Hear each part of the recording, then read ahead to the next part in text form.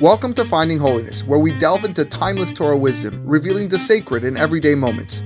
Join us on a journey to elevate your spirituality and discover holiness in every aspect of life. I'm your host, Rabbi David Kadosh, and together, let's embark on a path of spiritual exploration. I hope you enjoy this next episode. We are on Mishnah Vav, on the second chapter of Masechet Kiddushin. Hamekadesh shete nashim b'shaveh pruta. Someone who betroths two women with something only worth a pruta. So each woman only receives half a pruta, which is below the minimum. Or isha achat b'fachot mishaveh pruta, or one woman with less than a pruta. Af al pi sheshalach sivlonot la'achar mikan, even though later on he sent the girl some bridal gifts worth more than a pruta. Ena mekudeshet, she is not considered married. The original gift did not affect kiddushin. She's not married. Shemachmat kiddushin harishonim shalach. Because the reason why the later gifts don't count is because we assume he sent them on account of the original kiddushin. He thought the kiddushin was valid, but really it wasn't. V'chen katan shekidesh, the same applies to a minor whose kiddushin wouldn't be valid if he betrothed a woman and sent her bridal gifts afterwards. After he became an adult, it wouldn't work. Hamekadesh isha ubita, someone betrothed to a woman and her daughter. That's not allowed. So he gave one peruta, each one a peruta at the same time. Or isha bachota keachat, or he betrothed to a woman and her sister. Enan mekudashot, they are not considered married, because once you marry one, you cannot marry the relative, their ervaz. So therefore, neither takes effect at that time. It happened that there was once 5 women, and among those 5 women there were 2 sisters. Someone gathered a basket of figs, and he was going to use this to marry.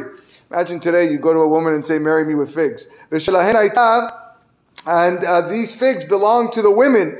The figs grew on trees that they owned. But the figs were of Shemitah, which means that they were ownerless, and that's what allowed the guy to take the figs and use them to marry them. And he said, behold, you are betrothed to me with this basket of figs. One of the women accepted it on behalf of all the 5. That the 2 sisters in that group are not married, because a man cannot be married to 2 sisters. The other ones are fine. If a kohen marries a woman with a portion that he received from an offering, from a korban, ben kodshe kadashim, ben kadashim kalim, whether that's from the most holy offerings or kadashim kalim, or lesser holiness, ena mekudeshet, the woman is not considered married, because the kohen does not own these portions of the korban. It's divine property, and Hashem is just giving permission for the kohen to eat it, but it's not his to use to marry a woman. B'ma'aser sheni, if a man married a woman using fruit from ma'aser sheni, that's a second tithing that is done twice in the period of 7 years. Ben shogeg ben mezid, whether he did it unknowingly or knowingly, meaning whether or not the woman knows it was ma'aser sheni or not. Lo kidesh, he has not betrothed this woman. Maaser Sheni is also considered like divine property, and therefore cannot be used for any kiddushin. Divra Rabbi Meir, these are the words of Rabbi Meir. Rabbi Yehuda says, Beshogeg lo kidesh. If she accepted the Maaser Sheni, Beshogeg, unknowingly, she didn't know it was Maaser Sheni, in that case, she's not married, because Maaser has certain restrictions, and we assume that had she known it was Maaser Sheni, she wouldn't have accepted it. And that's why the kiddushin is not valid. B'mezid kidesh, but Rabbi Yehuda says, if she accepted it knowingly, then the kiddushin is valid, because according to Rabbi Yehuda, a person does own ma'aser sheni. That's his shita. Similar when it comes to hekdesh. Hekdesh is money or items that are donated for the upkeep of the Bet HaMikdash. So b'mezid kidesh, if he gave it to her knowingly, that is, they both knew it was hekdesh, then the marriage is good. Even though a person is not allowed to use hekdesh for his own purposes, if he does use it, then the item loses its holiness, and he can use it to marry. Ubeshogeg, but if he gave it to her unknowingly, meaning that either the man or the woman didn't know that it was hekdesh, lo kidesh, he has not betrothed her. And the reason is because had they known, we assume that they wouldn't have gone through using that item. Divrei Rabbi Meir, that's the words of Rabbi Meir. Rabbi Yehuda Omer, Rabbi Yehuda says the opposite. If he gave it to her unknowingly, neither of them didn't knew that. We don't know if it was hekdesh. Then kidesh, it's betrothal. The betrothal is fine because the item loses holiness. It becomes an ordinary object. But bemezid lo kidesh. But if he gave it to him if he gave it to her knowingly, then the kiddushin is not valid because deliberately taking something of holiness does not remove the holiness that is innate in it, and therefore it remains a property of the Beit HaMikdash and cannot be used for kiddushin. Mishnah Tet, hamkadesh be'olah. If someone uses orla fruit that was grown within the first 3 years that the tree was planted, it's asur to eat or have any benefit from that fruit.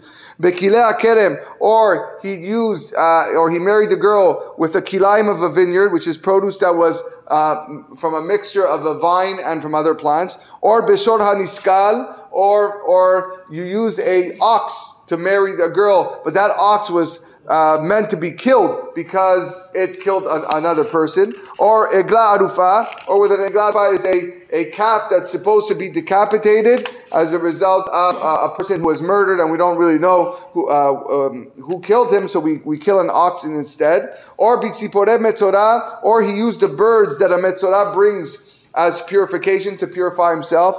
Or he used ubisar nazir, the hair of a nazir that gets cut off after 30 days. Or Peter Hamor, he used a firstborn male donkey. All these things are usually prohibited to have benefit from. That's the common denominator. Basar bechalav, or he took a mixture of meat and milk that were cooked together, also not allowed to have any benefit from that. Or vechulin shenishchatu ba'azara, or he took an ordinary animal that was slaughtered in the temple courtyard. You're not allowed to slaughter an animal that is not considered kadosh hekdesh in the courtyard. If all of these things that he took, or one of these things that is not allowed, and he went to go marry this girl with it, ena mekudeshet, the woman is not betrothed, and these things have no value officially because you can't use them for that. Mecharan, however, if someone sold any of these items, so he took the basar bechalav and he sold it. V'kidesh bit mehen, he took money and married a woman with that money that he sold with the basar b'chalav, with the eglarufa, mekudeshet. In that situation, she is considered married, even though it's forbidden, you should know, to have benefit from it. You're not allowed to make money hana'ah. You can't have hana'ah from basar b'chalav. But nevertheless, if he does sell them, he's allowed to benefit from the money he receives, so the money could be used for kiddushin. Final Mishnah Yud. Hamkadesh bitrumot. If someone marries a woman using terumah, uvema'asrot, or with ma'aser, or b'matanot, or the gifts that are given to the kohen from animals, uvme hatat, or the spring water that's mixed with the ashes of the paraduma, ube'efer hatat, or the ashes of the paraduma. All these cases, harezu mekudeshet, the woman is betrothed. Va'afilu Yisrael, and even a Yisrael who is not a kohen or a Levi, who doesn't own terumah, who doesn't own ma'aser, he doesn't get these gifts to a kohen from an animal, he can also use them to marry a woman.